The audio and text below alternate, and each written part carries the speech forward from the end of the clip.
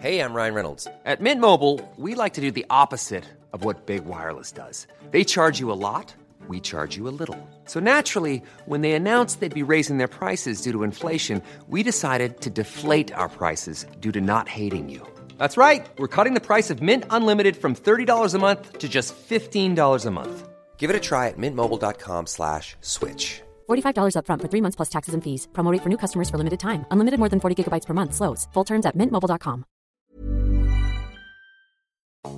Hello, Chris Evans here. Welcome to the Best of the Breakfast Show podcast with Sky from Virgin Radio. Coming up, the stupendously gifted Academy Award-winning Gary Oldman delves into his brand new film noir smash hit Mank, available on Netflix via Sky Q. The brilliantly boisterous Noel, Clarke and Ashley Walters detail their return as Pike and Bishop in Sky One's 3-part special Bulletproof South Africa. Hollywood superstar Dave Franco talks us through his jaw-dropping directorial debut with the horror film The Rental.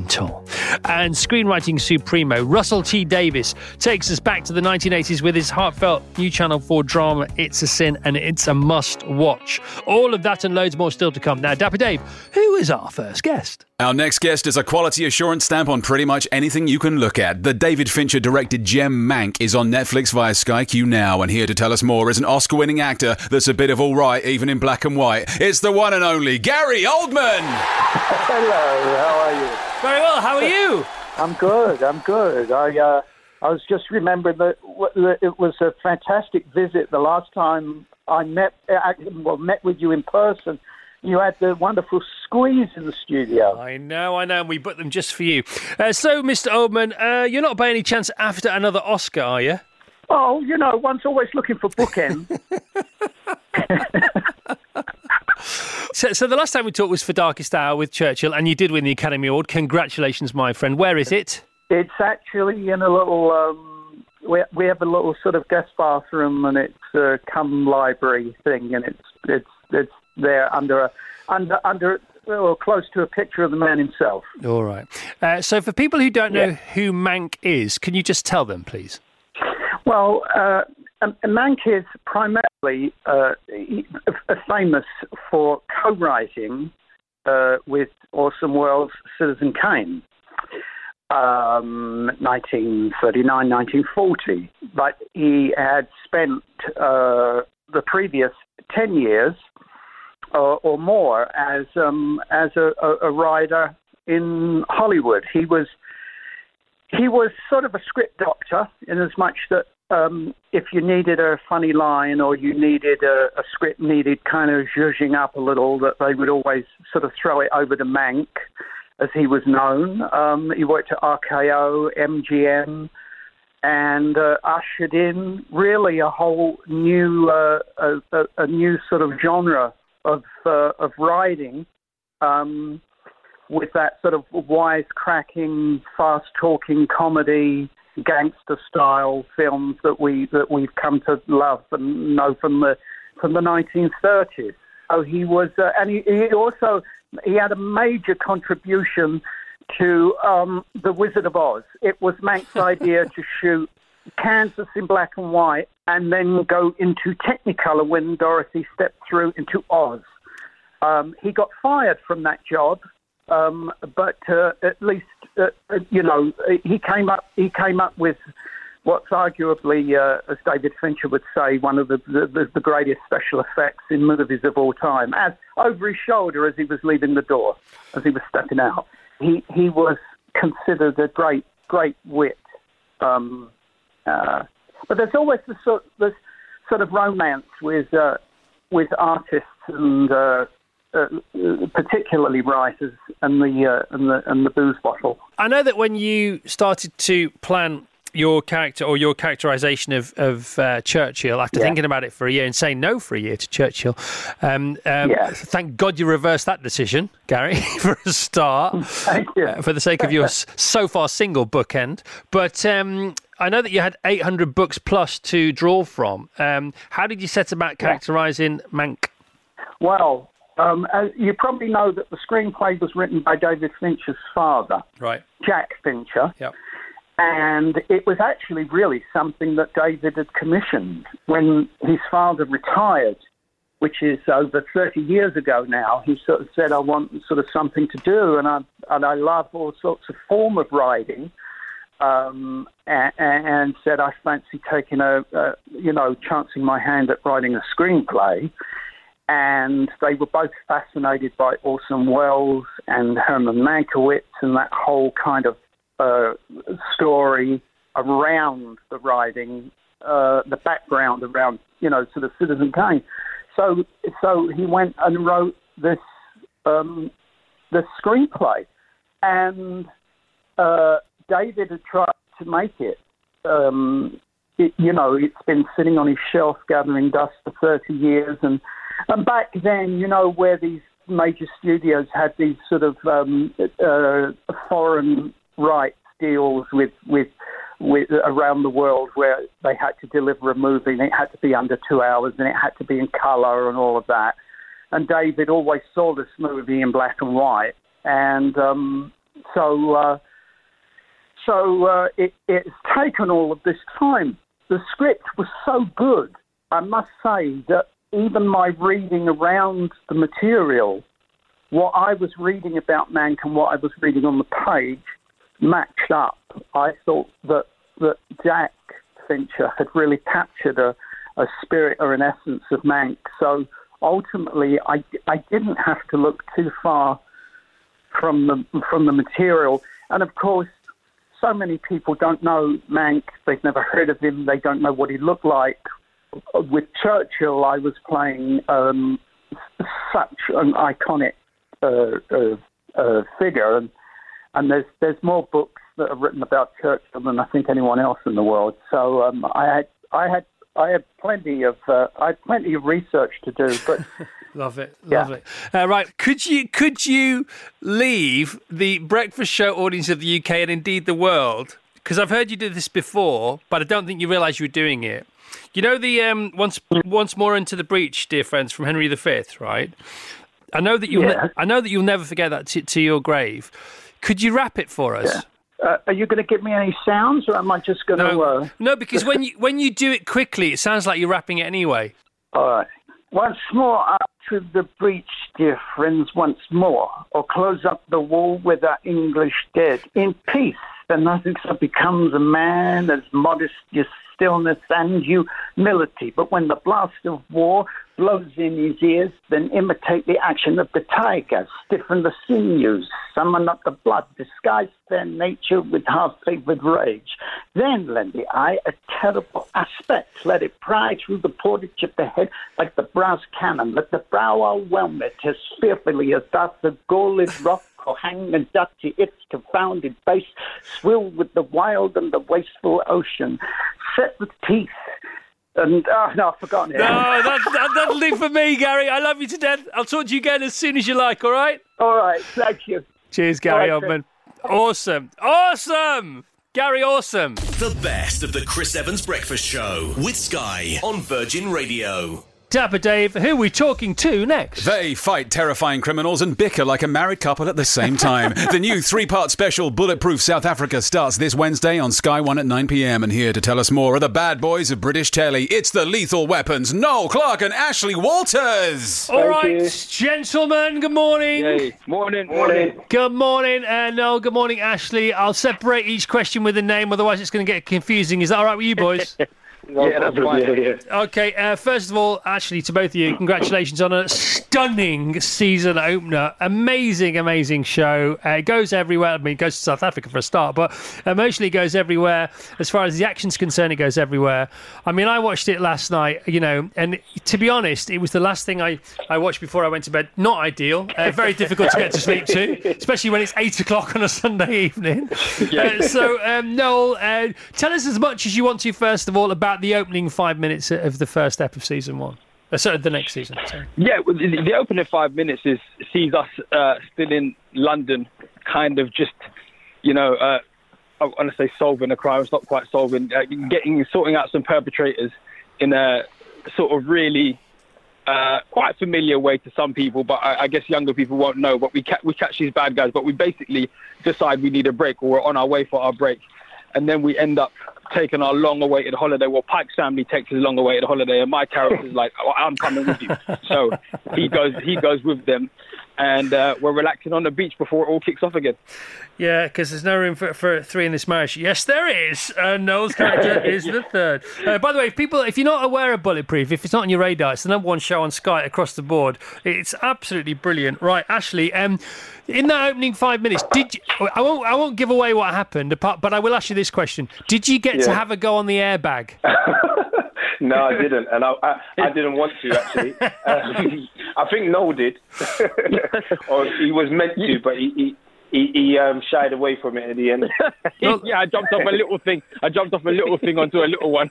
Just looked like the most fun ever. Oh, my goodness me. All right, so you talked about this last time when you came into the studio, the fact you were off to South Africa. I mean, it's from what I've seen, it worked out very well. Yeah, it was amazing. I mean, listen, we actually weren't meant to go to South Africa in the beginning. It started off me and Noel asking if we could do something in, I think it was Japan or Tokyo, yeah. And it just ended up being South Africa. But actually, it was the best thing. South Africa is a beautiful place. I've been there a couple of times before. Noel hadn't been there. Didn't really want to go in the beginning, but we had the best time together while we were over there. Yeah, and fantastic. But they do things, don't they, in TV, in auditions, literally, and they call chemistry tests. But of course, you've got that in truckloads, and it's just I just love watching you on screen. And now I know that when you got to South Africa and you're on the beach, having fun, I know that something terrible is going to have to happen for the show to carry on for the but honestly, I could have just watched you two having a laugh for the next 6 weeks. That would have been fine by me. Oh, cheers, man. I think a lot of people say that part of what makes the show is the humour and the just camaraderie between the two characters. And you're right, a few people have said, look, man, if it was just you two sitting in a car on a stakeout, I'm pretty sure I could watch a whole episode with you guys doing that just because of the way you interact. But I think, that's just something that we added. It's something that was in the DNA of the show for us, Ashley and myself, having watched a lot of the American things we watched. Yeah. And also it was something that it is something that we consistently add, because, especially in the first season when nobody knew what the show was going to be, we kind of knew what it was going to be. And a lot of that stuff wasn't in the scripts. Yeah. The stuff about being scared of the driving and the trainers and the fist bump and the little banter, it wasn't really in the scripts because nobody kind of got it on paper. They didn't get it on paper. It was well, that doesn't work. It's not funny. It's a serious show. And so we just were like, all right, cool. And we just decided we're going to add it in. And every day we would just add it in. And people would say, well, that's not supposed to be there. And we're like, listen, just trust us. Yeah, trust us. And then when it came on and it worked, they were like, now we get it. And it kind of went from there. It's funny, isn't it? Because, that's why you have read-throughs, that's why you have block-throughs, and various sort of, you have paper pilots, you have video, you used to have VHS pilots, now you have digital pilots, and you have the main thing. Because some things on paper don't play, but some things that play cannot be written on paper. Yeah, a lot of the stuff that Bishop says doesn't play on paper. Yeah. Like a lot of the stuff my character says sounds really harsh, quite unfunny, and almost kind of like, well, that's terribly un-PC. Like, you can't say that. Yeah. But then you got to do it the way Bishop does it, and then suddenly it works. Yeah, it's how, isn't it? It's how it's said, it's how it's conveyed, it's how it's communicated, which is the whole thing about acting and directing. Having interviewed loads of actors over the years, I still will never get how you do what you do, how you take, in our fantastic writing competition for kids, 500 words, we've had over 1 million entries for that now, wow. and when we go to the finals day, it's been 10 years, and we get amazing actors like yourselves to come and read out the final 6 stories. What you guys do to stories is amazing. I understand. I've just been handed a piece of paper that season 4 of Bulletproof has already been confirmed. I'm not telling you. I presume you already know this. What? Yeah, correct. No, we just we found out a couple of days ago. So very chuffed about that. Why wouldn't it be? All right, gentlemen. Anything else you'd like to say before you go? Thanks for having us. Yeah. No, you're always welcome. Thanks for having us. Okay. Wednesday, watch the show, man. Okay. Let us know what you think. All right, we'll be shouting it to the rooftops. We will. By the way, episode 1 ends up in a bit of a pickle, doesn't it? It didn't go as planned. It never does. It never does. No.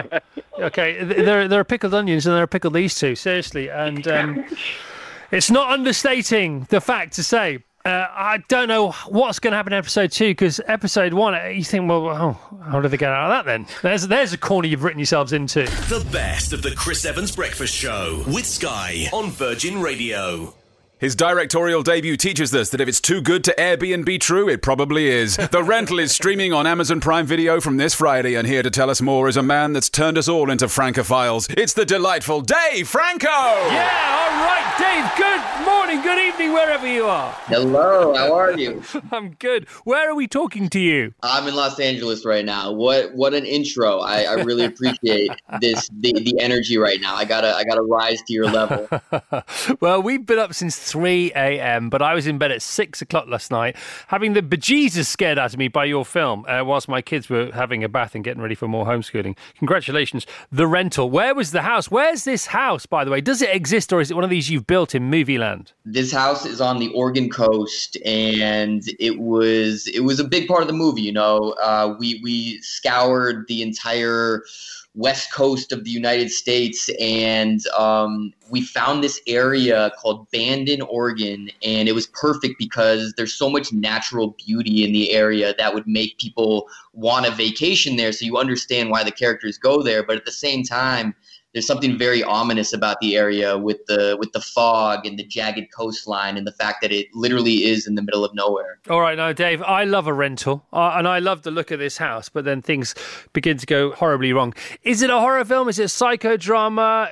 A relationship nightmare? A bit of everything thrown in? Our goal from the beginning was to make a tense relationship drama where the interpersonal issues between the characters was hopefully just as thrilling as the fact that there's a psycho killer lurking in the shadows.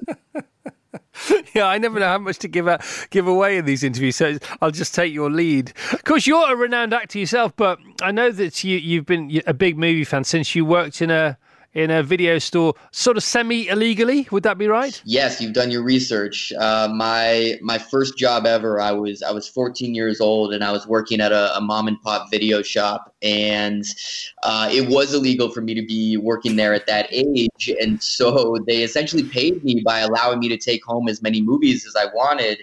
But I remember people would come in, and I've always looked young for my age, and so at 14 years old, people would come in and they'd wonder what this 9-year-old boy was doing behind the counter, selling them Silence of the Lambs and like Basic Instinct and stuff like that. But it truly was like my original film school, and that's how I started watching all the classics. Just give us your sort of 99 filmography, your highlights from behind the counter. So I was working at the video store in the year 1999, and that's one of the best years of all time for movies. So yeah, Fight Club, Being John Malkovich, American Beauty, Blair Witch Project, American Pie, The Insider.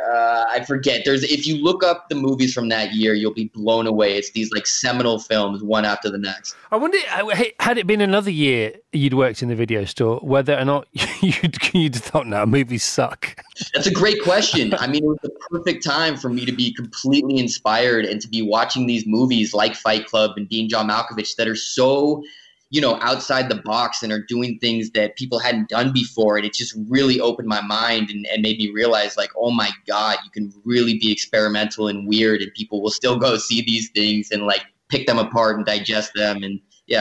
Did you always end up wanting to make films as opposed to be in front of the camera, which you've been a lot, of course, very successfully? Once I wrote this script, I realized I knew these characters and this story more intimately than anyone, and all those fears of directing went away, and those feelings were replaced with just excitement. And I realized once I stepped on set that first day as a director that I knew a lot more than I thought I did because of the fact that I've been on so many sets as an actor. And it made me think about how a lot of first-time directors, when they're stepping on set that first day, that's their first time on any set ever. And so they're learning, the dynamics between crew members and how things work on a basic level. And so I felt like I was able to skip some of those steps, which immediately put me more at ease. Yeah, no, you're so right, because it's all about knowing your environment, which you do very well. You were going to be in this film, I understand, and then you decided not to be. That's correct. So yeah, while I was writing it, I was originally going to play the role of Josh, which ultimately went to Jeremy Allen White. And once I decided to direct it, I thought it would be smart for me to just focus on my responsibilities behind the camera, because this was my first time and I knew I would have a lot on my plate, and I didn't need to worry about acting as well. Well, good for you. And looking back on your first feature, what would the notes be to yourself? It's a good question. I think the smartest thing I did was I really vetted the cast and crew in a really extensive way, where I obviously wanted really talented people, but it was just as important to me that everyone was very nice and that they were going to work their asses off, because as a first-time director, I just needed people whose number one priority was the quality of the film, as opposed to some people who have been in the business a really long time and they just see it more as a job. They're coming to work, they're trying to get through the day so they can get home and watch the sporting event or whatever. Lovely to talk to you. Really, really nice to talk to you. Good luck with everything. It's a great film. Congratulations. I will still... Airbnb are considering sponsoring a show here on the station, so maybe it's best they don't hear this interview. The last thing I'll say is they actually reached out because they wanted to do a collaboration of some sort. And I was like, are you kidding me? What do you mean? And so I think they fully embraced the movie and kind of like, as opposed to just running away and kind of burying it. I think it's better for them just to kind of embrace it and go with it. Oh, okay. In that case, let's give them a free ad. This is a non-paid for ad on Virgin Radio with Dave Franco and me here in London, Dave over in Los Angeles. Dave, if we were going to consider Airbnb anywhere in LA this summer, when hopefully we can once again fly to your beautiful country from our beautiful country, where would you recommend? Are we talking Malibu Canyon, or are we talking Big Sur? Give us the number one place to search for Airbnbs that you know of around where you live that is heavenly. Big Sur is one of my favorite places on earth, but if I was going to give a recommendation, I would say the old rustic cabin in Bandon, Oregon. The best of the Chris Evans Breakfast Show with Sky on Virgin Radio. Quality sleep is essential. That's why the Sleep Number Smart Bed is designed for your ever-evolving sleep needs. Need a bed that's firmer or softer on either side? Helps you sleep at a comfortable temperature? Sleep Number Smart Beds let you individualize your comfort, so you sleep better together. J.D. Power ranks Sleep Number number 1 in customer satisfaction with mattresses purchased in-store. And now, save 50% on the Sleep Number Limited Edition Smart Bed for a limited time. For J.D. Power 2023 award information, visit jdpower.com/awards. Only at a Sleep Number store or sleepnumber.com. So, me again. We've heard from 3 tip-top guests already, but there's still so much more super stuff to come. The intrepid Simon Reeve enthralls us with tales from his latest adventure-packed BBC Two Best Of show. Incredible journeys over the years with Simon Reeve. The always on-point Marie Forleo, live from New York, imparts even more pearls of wisdom from her brilliant book, Everything is Figure-Outable. Doctor-turned-food scientist Stuart Farrimond holds a magnifying glass to our lifestyle habits in his fantastic new book, The Science of Living. And Pale Waves' Heather Barron-Gracie has us all giddy with anticipation, talking about the band's upcoming bursting with energy second album, Who Am I? All of that and more still to come. So let's get right back to the action. Dapper Dave, do your stuff. From the groundbreaking Queer as Folk to the institution of Doctor Who, our next guest can do it all. His incredible new show, It's a Sin, starts tonight on Channel 4 at 9 p.m. So please welcome a man that's got creating superb telly down to a T. They even put one in his name. It's Russell T. Davies! Hey, Russell T. Davies! Hooray, hello. Thank you for having me. Hello, Chris. Hello, Russell. Listen, well done, pal. What a programme. Oh, mate, thank you. Thank you. A lot of people worked very hard on this, so I'm delighted. It's transmission day. We're here. We made it. We did it. Yeah, what a difference a day makes, what a difference a writer can make. How long has this been simmering for in your mind, in your creative vat? And well, yeah. It's funny because I realise now, I kind of realised always, this is about a bunch of 18-year-olds in 1981 leaving home, and I was 18 in 1981, so really it's been simmering away all this time. It's very strange, it's transmission day today, and I'm excited, and I'm thinking, 57 years old, and when I was young, boys of my age around me disappeared and died from a mysterious virus, and it's taken me this long to write about it. Yeah. Why? How did it take so long to think that's a good story? And I think it does take that long, actually, for me to get my head around it and to look at it and be able to tell it in an imaginative way that will also draw an audience in. So I'm so pleased. I'm so delighted. Right. So you've alluded to your cast and the way you're going to tell it. Just give us a bit more. Pitch it to the listeners a bit more, because I literally want everybody in the country who can watch this to watch this. Oh, thank you. It's a brand new cast. 5 beautiful actors. They play 5 teenagers leaving home. They move into a flat together in London. They're excited. They call it the Pink Palace. And the series goes to 5 episodes, and it goes from 1981 to 1991. So you see that decade where you come of age, you come out, you find yourself, you fall in love, you change your relationship with your family, you find your lovers and your friends. But all of this is under this great big shadow, because, of course, 1981 is where the very first rumours start about this strange thing called HIV, first of all from America, but getting closer. And through the decade, it gets closer and closer and closer to their lives. And it is important to say that this is very much based on people I loved and lost, and people all of us loved and lost. And it's actually full of joy. It's about the lives being lived. It's funny, it's colourful, it's sexy. Some awful things happen. We look unflinchingly at the disease, but I don't want people to think, it's a great big medical drama. I'm only saying this to try and get people to see it, because I want them to remember those boys. Yeah. I want to have a smile on their face. And the cast is, you've seen it. I mean, what are they like? They're just extraordinary. They are extraordinary. And Russell, the thing about it, there's so much to talk about, having seen all 5 episodes. One of the things is, I was so happy as a viewer to be with this gang, and I sort of suspected what might happen to one, some, or all of them. And I thought, I know that certain things have to happen because of the story that you are retelling and telling lots of people for the first time.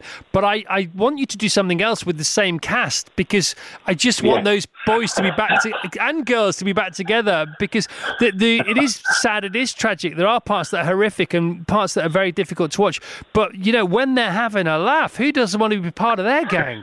Absolutely. That's what I want to create, that sense of, everyone's lost someone and we miss them. So I want to create that feeling of missing them. So in order to miss them, you've got to love them.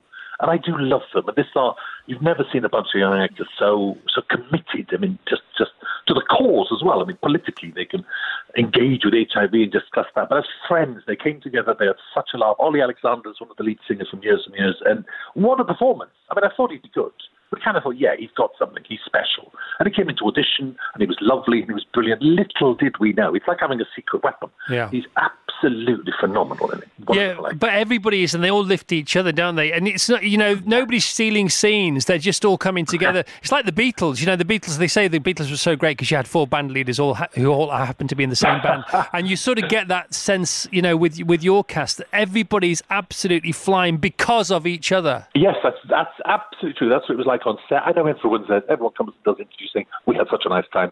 We really did on this, because you can see it. It lifts off the screen. It's visible. And everyone, you're right, has their turn. It's like, I think people might watch the first 2 episodes thinking, why is Keely Hawes in this? She's only got 2 lines.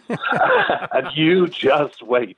It's like she takes center stage at the end like no one has ever taken center stage before. By the way, I did not see that coming. Let me tell you, not for a second. What an astonishing performance, isn't it? The final exchange, was it the Isle of Wight? That's with the promenade where you filmed? No, it's actually Seafront in North Wales. That's North Wales, that is. Yeah. Okay, it looks a bit like London. No, I wasn't quite sure. But anyway, you've got to watch this show. It's really, really, really important. And now from the sublime and very serious and hugely important to the absolutely ridiculous, Russell. Sorry about this. Okay, are you ready?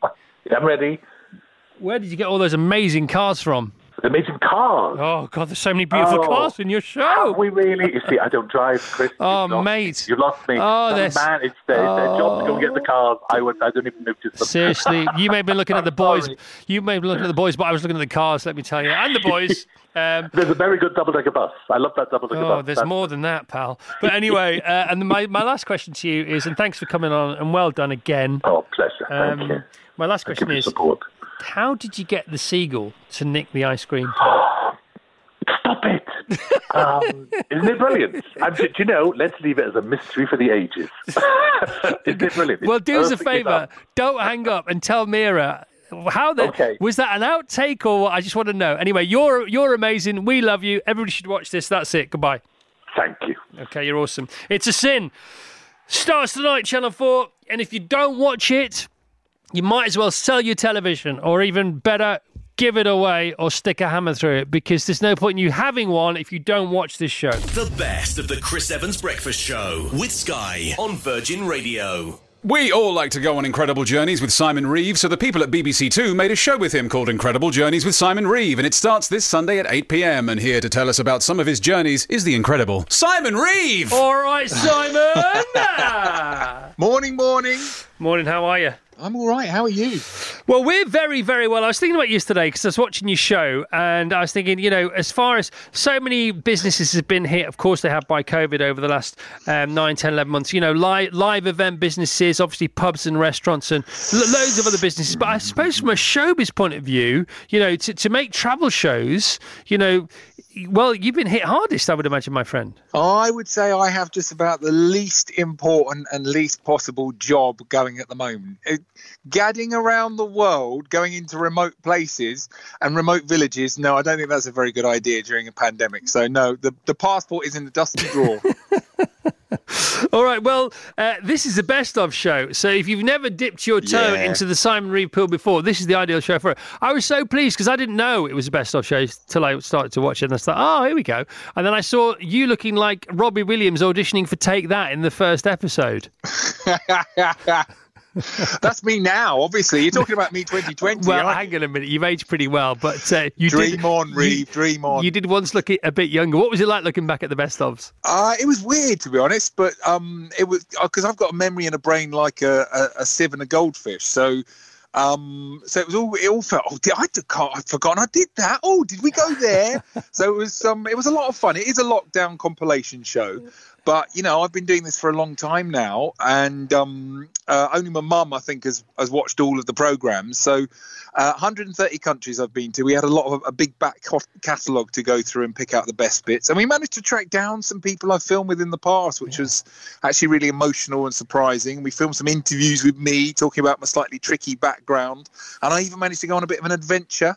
A lockdown adventure to the island of Lundy off the coast of Devon, which during COVID was about as exotic and exciting as going to the Amazon, I think. If this was like the specials trolley in a restaurant, can you just talk us through the specials, if you don't mind?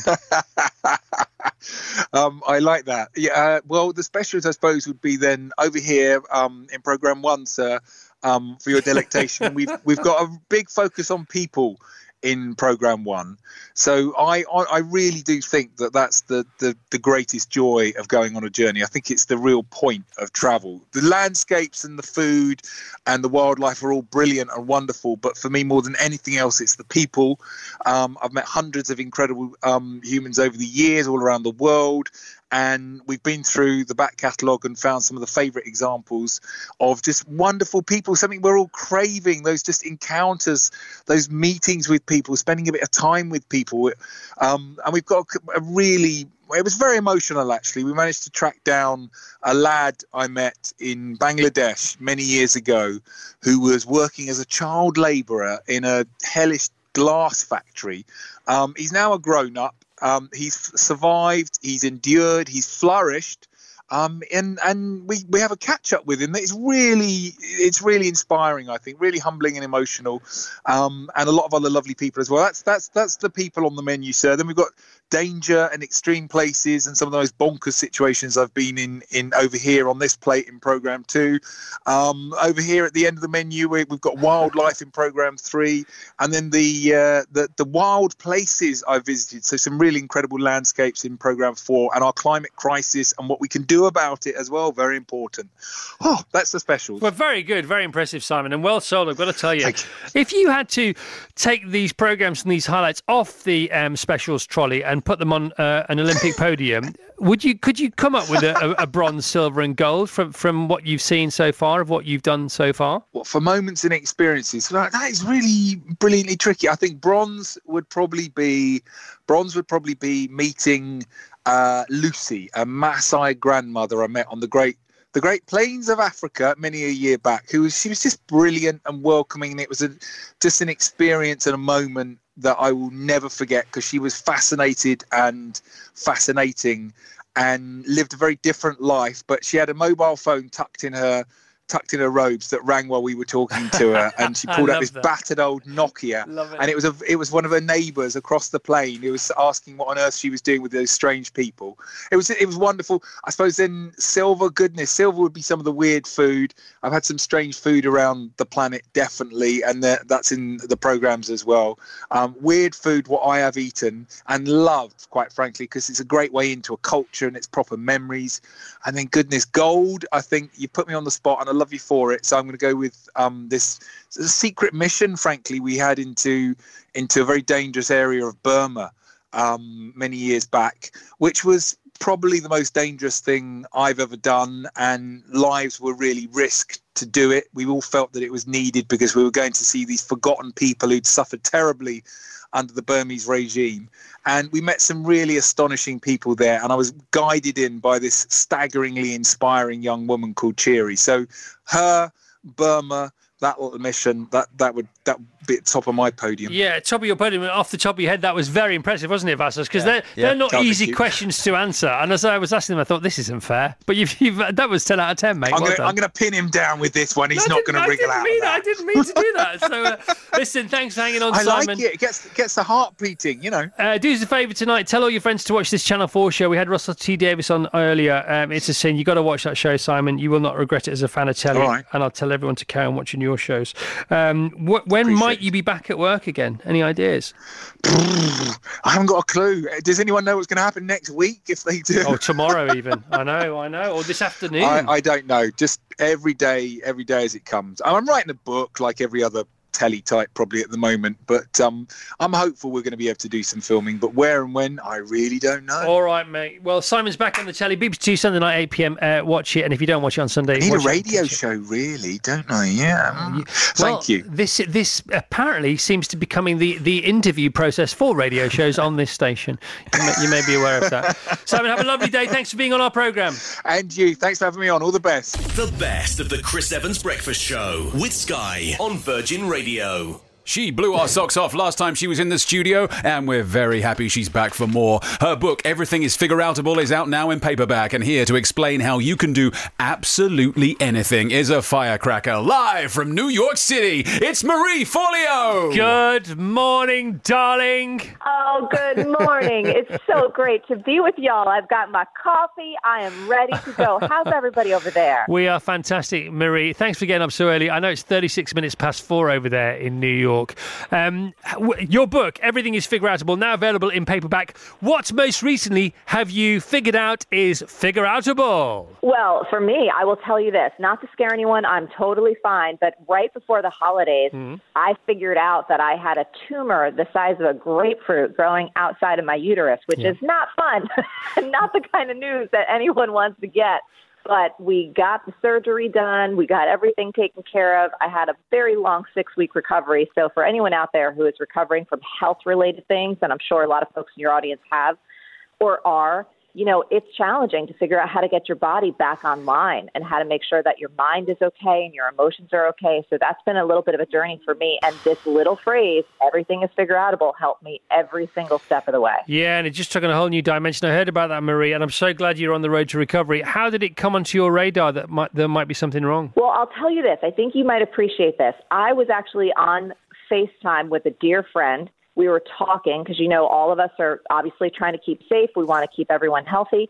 And my friend noticed I had a pain in my abdomen, and I said, ow. And she said, what's that? And I said, oh, it's nothing. I'm probably eating some food that I shouldn't. Earlier this year, I found out I'm a little sensitive to gluten. And she said, nope, we're not doing that. I said, what are you talking about? She's like, you must go get a sonogram. You must go get an ultrasound now. We need to know what's going on. By the way, Chris, this is my best friend who lives with stage 4 cancer for over a decade now. So when she says I need to go get something taken care of medically, I listen to her. So I went into the doctors. Nothing's wrong. Everything's good. Blood test, everything's great. When they did the ultrasound, that's when they discovered. I didn't even realize that I had this thing growing inside of me. All I knew was that I was starting to not feel so good, and I couldn't put my finger on it. So that's how we discovered it. And, it's just one of those things. I think it happens to most of us in life, but it's just a great reminder for me and hopefully for everyone listening. If your body is telling you that something is off, your body's telling you, or you're starting to feel, these little aches or pains and you're not sure where they're coming from, don't be like me. Don't ignore it, but get your butt to the doctor. Yeah, and when you were told what it was, and you're very good at this, you're very pragmatic, but, we all have our emotions and different ways of coping with them, and sometimes we're confronted by things we're just not ready for. How did you respond to the news, and any takeaways for people who, unfortunately, might be facing a similar situation? Yeah, what I did was I just wanted to talk with doctors, as many doctors as I could, talk with my friends and my family. And, one of the things about what I had in particular as it relates to women's health, my mom said to me, she said, I was hoping this wasn't coming for you. That's what she said. She's like, I was hoping that it was going to skip your generation. But when it comes to having a hysterectomy, which many women have to have in the course of their lives, which is what I had to have as well, I just said, you know what, if this helps keep me healthy, if this is going to help me stay here and stay on my mission and keep doing what I love to do, which is connecting with people and writing down ideas and sharing concepts, I said, I'm going to have total faith. I'm going to put my health in the hands of capable doctors, and we're going to get through this. And I knew it wasn't going to be easy, but like all of us, we come up with challenges, and I just got myself really rooted in the ideas in the book, and I'm not kidding you, just going like, okay, I don't know how I'm going to figure this out, but this little phrase is going to help me. It's funny, isn't it? Because often people say of various gurus, to me, you are a guru, by the way. You're a nailed-on, fully qualified guru. That's all well and good when things are going well, but then when you hit some turbulence, and by the way, foundational thinking is good anyhow, I think. It's good to have a route map. You may not end up going where the route map says, but at least you'll have an idea in which direction you might want to head. But, you are a very energetic, effervescent human being, and I love you. I love you, love you, love you. But when you were knocked like this, what kind of different perspective did it give you on your thinking over the last few years, your book itself? Is there anything you can sort of, any evolution in your thinking that has taken place as a result of what you've been through? Oh, well, just given me so much more perspective and empathy. I'll share this. Part of the journey for me, naturally I am a pretty positive person, but when you go through this particular surgery, it can take all of your normal chemicals in your body, specifically hormones for women, and it takes them on a little bit of a roller coaster ride. And so there were times, Chris, when I was in the recovery period where I felt a darkness, where I felt a sense of depression, where I felt a sense of emotionality that, quite honestly, I had never experienced in my life. And it gave me so much more empathy and understanding and perspective, especially around any of us who can try to navigate issues that aren't just purely in our minds or having to do with mindset, but having to do with the chemical makeup in our body. And so for me, that was, it was really difficult. There were a couple days, and I'll just be really honest about this. I remember it was like 3 or 4 days straight where I was just weeping. And I remember calling my doctor and going, I know logically that I'm safe. I know, I'm looking at my life. I'm looking at where I am. I'm able to be in bed. I'm able to stay at home, but I can't stop weeping. And so it was just this really beautiful experience that I've never had before that just gives me a lot more perspective when I'm working with people to understand just a tiny fraction of what some of the folks have to navigate on a day-to-day basis. Again, that has nothing to do with their mindset, that has nothing to do with their perspective, but does have to do with what's happening chemically in their body, and it's challenging. Everything is figure-outable. The paperback by Marie Forleo. Get Marie in your life. Make a little bit of space for Marie, and you will not regret it. Marie, stay well. Lovely to talk to you. Great to talk with you too. Sending your whole team love, and I can't wait to see you in person sometime soon. All right, as soon as you can. The best of the Chris Evans Breakfast Show with Sky on Virgin Radio. Ever wondered how much water you should drink, whether you should drink coffee, and if breakfast really is the most important meal of the day? Well, wonder no more. The new book, The Science of Living, is out now, and here to give us the facts behind the fads is the destroyer of pseudoscience, Dr. Stuart Farriman. Good morning, Dr. Stuart. Morning, Chris. How are you doing? We're doing very well. All the better for your amazing book. It's one of those books we all got a copy. We all took it home a couple of days ago, and we all came back in this morning after reading it last night, having the same febrile almost conversation. It's really put the cat amongst the pigeons for us. Congratulations. What a fantastic book. The Science of Living, 219 Reasons to Rethink Your Daily Routine. Now, Dr. Stewart, I knew there was magic in this book. I could read it, I could sense it, I could feel it. And I'm thinking... And it's a lovely colour. It's a lovely colour. Where's this magic come from? And then I read under the circumstances with which you composed it. And then I thought, well, there you go. That's it. That's where the alchemy happened, because you wrote this in a window of gratitude. Tell us about that, please. Yeah, absolutely. I mean, the book is all about trying to answer those I wonder why questions that we have. You know, those clickbait kind of things of, as you just kind of mentioned, is breakfast the most important meal of the day? All those things, you know, that is coffee. What's the best time to drink my cup of coffee? Basically everything that you can think of. And, you know, I've always been sort of a believer in science and logic and things. And yet you click on these things that you get online, and a lot of it's just a load of rubbish. So it's about redressing the balance and answering all those questions that you have in your daily life in a really understandable way. So that's what the book is about.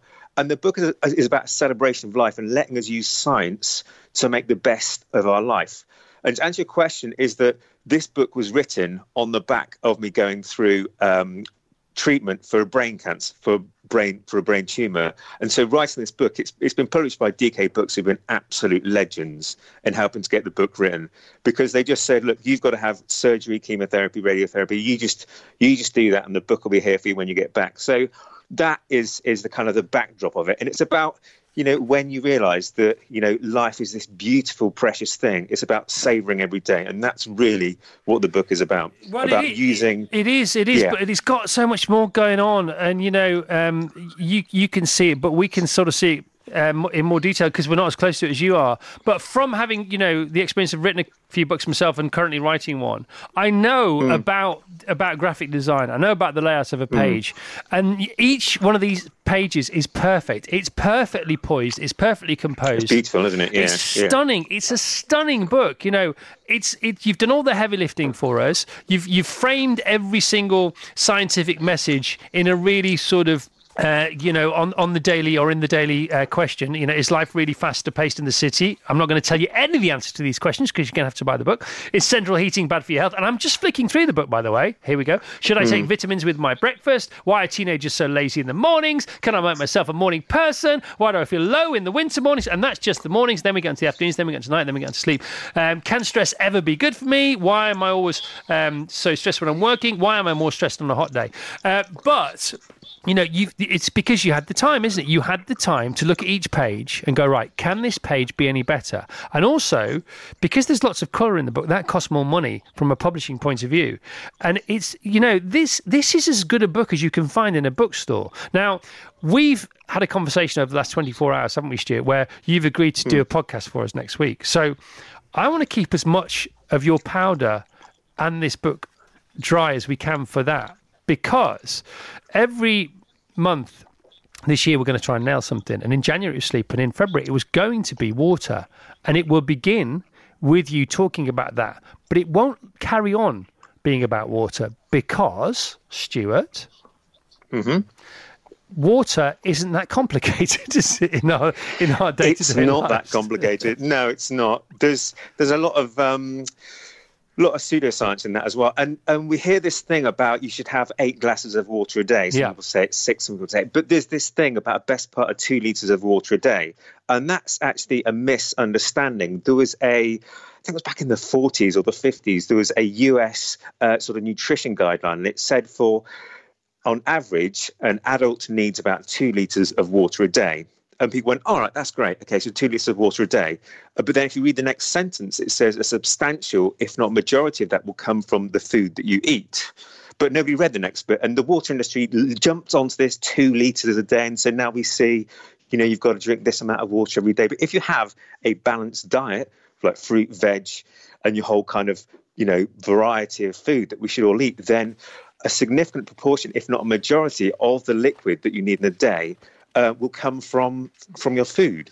So we don't have to go around with our bottles and force feed us to drink. We just need to listen to our body. And when we're thirsty, just grab a drink. Because we've got, our bodies have evolved over millions of years. I love it. So we've got this very good thirst system that we just have to listen to and trust. Okay, and that's we've spoiled the first podcast, haven't we? Yeah, it's so funny. It's so funny that you said that for so many reasons. Before I go on to expanding on the water thing and the mystery as to how come we couldn't find a guest on the planet to have a 90-minute to 2-hour conversation about water. And then we started reading Dr. Stewart's book yesterday and went, this is probably why. But the misunderstanding about that quote back in the 40s reminds me of the most misunderstood quote from the Bible, which is that money is the root of all evil, because it doesn't say that in the Bible. It's the love of money. It's the love of money. So, so we missed out the suffix with water, and we've missed out the prefix with the love of money. Look, we're going to leave it there. Everybody buy the book, and thanks for agreeing to podcasting next week with us, Stuart. That's absolutely awesome. Congratulations! I'm really glad. Are you completely better in recovery? What's your current status? I have ongoing scans every 3 months, so it's a kind of a brain tumour that can't be cured, but. I've had surgery. I've had some of the best surgery in the country. Held up in Birmingham with a wonderful chap called Professor Watts. And he didn't think he got it all out, but I've had the radiotherapy and the chemotherapy. And when they scan me, they can't see it anymore. So you can't ask for anything more than that. So, yeah, and I'm healthy. To look at me, Chris, you wouldn't know anything had happened to me. So, yeah, healthy, happy, loving life. All right. So, I'm good. Congratulations on the book. When is it out? It's out now. Is it out now? Okay, it's been out for a while. All good bookshops when they're open, or obviously you have your online retailers. All right. Yes. Well, it's a thing of beauty full of wonder, and books don't get any better than that. The Science of Living. 290 reasons to rethink your daily routine. Get it now. Cheers, Stu. A pleasure. Nice to chat with you, Chris. Nice to chat with you. Can't wait for next week. Cannot wait to talk more. The best of the Chris Evans Breakfast Show with Sky on Virgin Radio. A global lockdown couldn't stop our guests doing what they do best. Their new album, Who Am I, is out next month with the single Easy out now. So please welcome the singing sensation surfing on some rather impressive pale waves. It's Heather Barron Gracie! Good morning, Heather. Hi, Chris. How are you? I'm very well. Thanks for hanging on. Welcome to the show. Welcome to a beautiful Friday. Blue skies, sunshine, new music around. Heather, I don't know much about you, so can you tell me and everyone else who is, has my perspective on you thus far, a little bit more about who you are and where you came from? Yeah, so we're a band from Manchester. There's 4 of us in the band. We've been going for a while now, and we're just about to drop our second album. We kind of play alternative pop music. What does that mean in your head, that phrase? I reckon pop with guitars, pop with a bit of edge. Right, so you inspired influences from, current and further back, like who, for example? Yeah, so Avril Lavigne is my hero, my childhood hero. But then I love bands like Hall, Courtney Love, Liz Phair, Alanis Morissette. A lot of dominating female alternative artists. All right, and you have some kind of stage presence. Again, I wasn't aware of this, but Hellsbells, who works on the show, who's more your age than mine, she said, you've got to see her on stage. And she says, Chris, you remember Garbage? Yeah, Shirley Manson. Who will ever forget Shirley Manson, by the way? I love Garbage. Yeah. And she's quite right, by the way. You stand there and you say, come on, I was born ready. What about you guys? Get a load of this, which it must feel fantastic. First gig ever. Do you remember where that was? I think it was an Avril Lavigne show in Manchester. which was amazing. Okay, so you went there with expectations. Okay, obviously she delivered and some. What did you go home thinking? That I want to do that. That I want to be on the stage. Right. When was that? Oh my God, that would have been years ago. I think I was maybe like 15. Right. And so what did you do the next day? How do you carry on that journey or begin that journey then? I guess just always constantly playing my guitar. I've been playing guitar since I was literally like 8 years old. Right. And just writing songs. And then I went to university, met the band, and then it was just all go from there. Okay, so how come a guitar got into your life at the age of 8? Where was music? Where was live music in the house, in the family? My dad loves guitar. He was in a few bands, not as his profession, but I think quite, a lot of bad bands. But yeah, he was the guy that sort of told me to pick up the guitar, and I did. Followed in his footsteps. Right, and your first band, how did you get your first band together? Well, Pale Waves came together because me and Kira met at university. Right, so Pale Waves is your first band still, so you haven't been in one before? Well, I've been in one that lasted a few months, and it was like a pop-punk band. Right. Which I hate when the fans find. Because the music's terrible. It's really bad. Yeah, but without that, you don't get this. You know that. Yeah, sure. exactly. It was like a pop-punk wannabe Paramore band. All right, cool. So first gig as a band, how many people turned up? Where was it? Was it free to get in? What was being served behind the bar? What was on the buffet? All that kind of information, please. So it was at like a dive bar in Manchester, and there was literally like 20 people, and all those people were Kira's family. Right.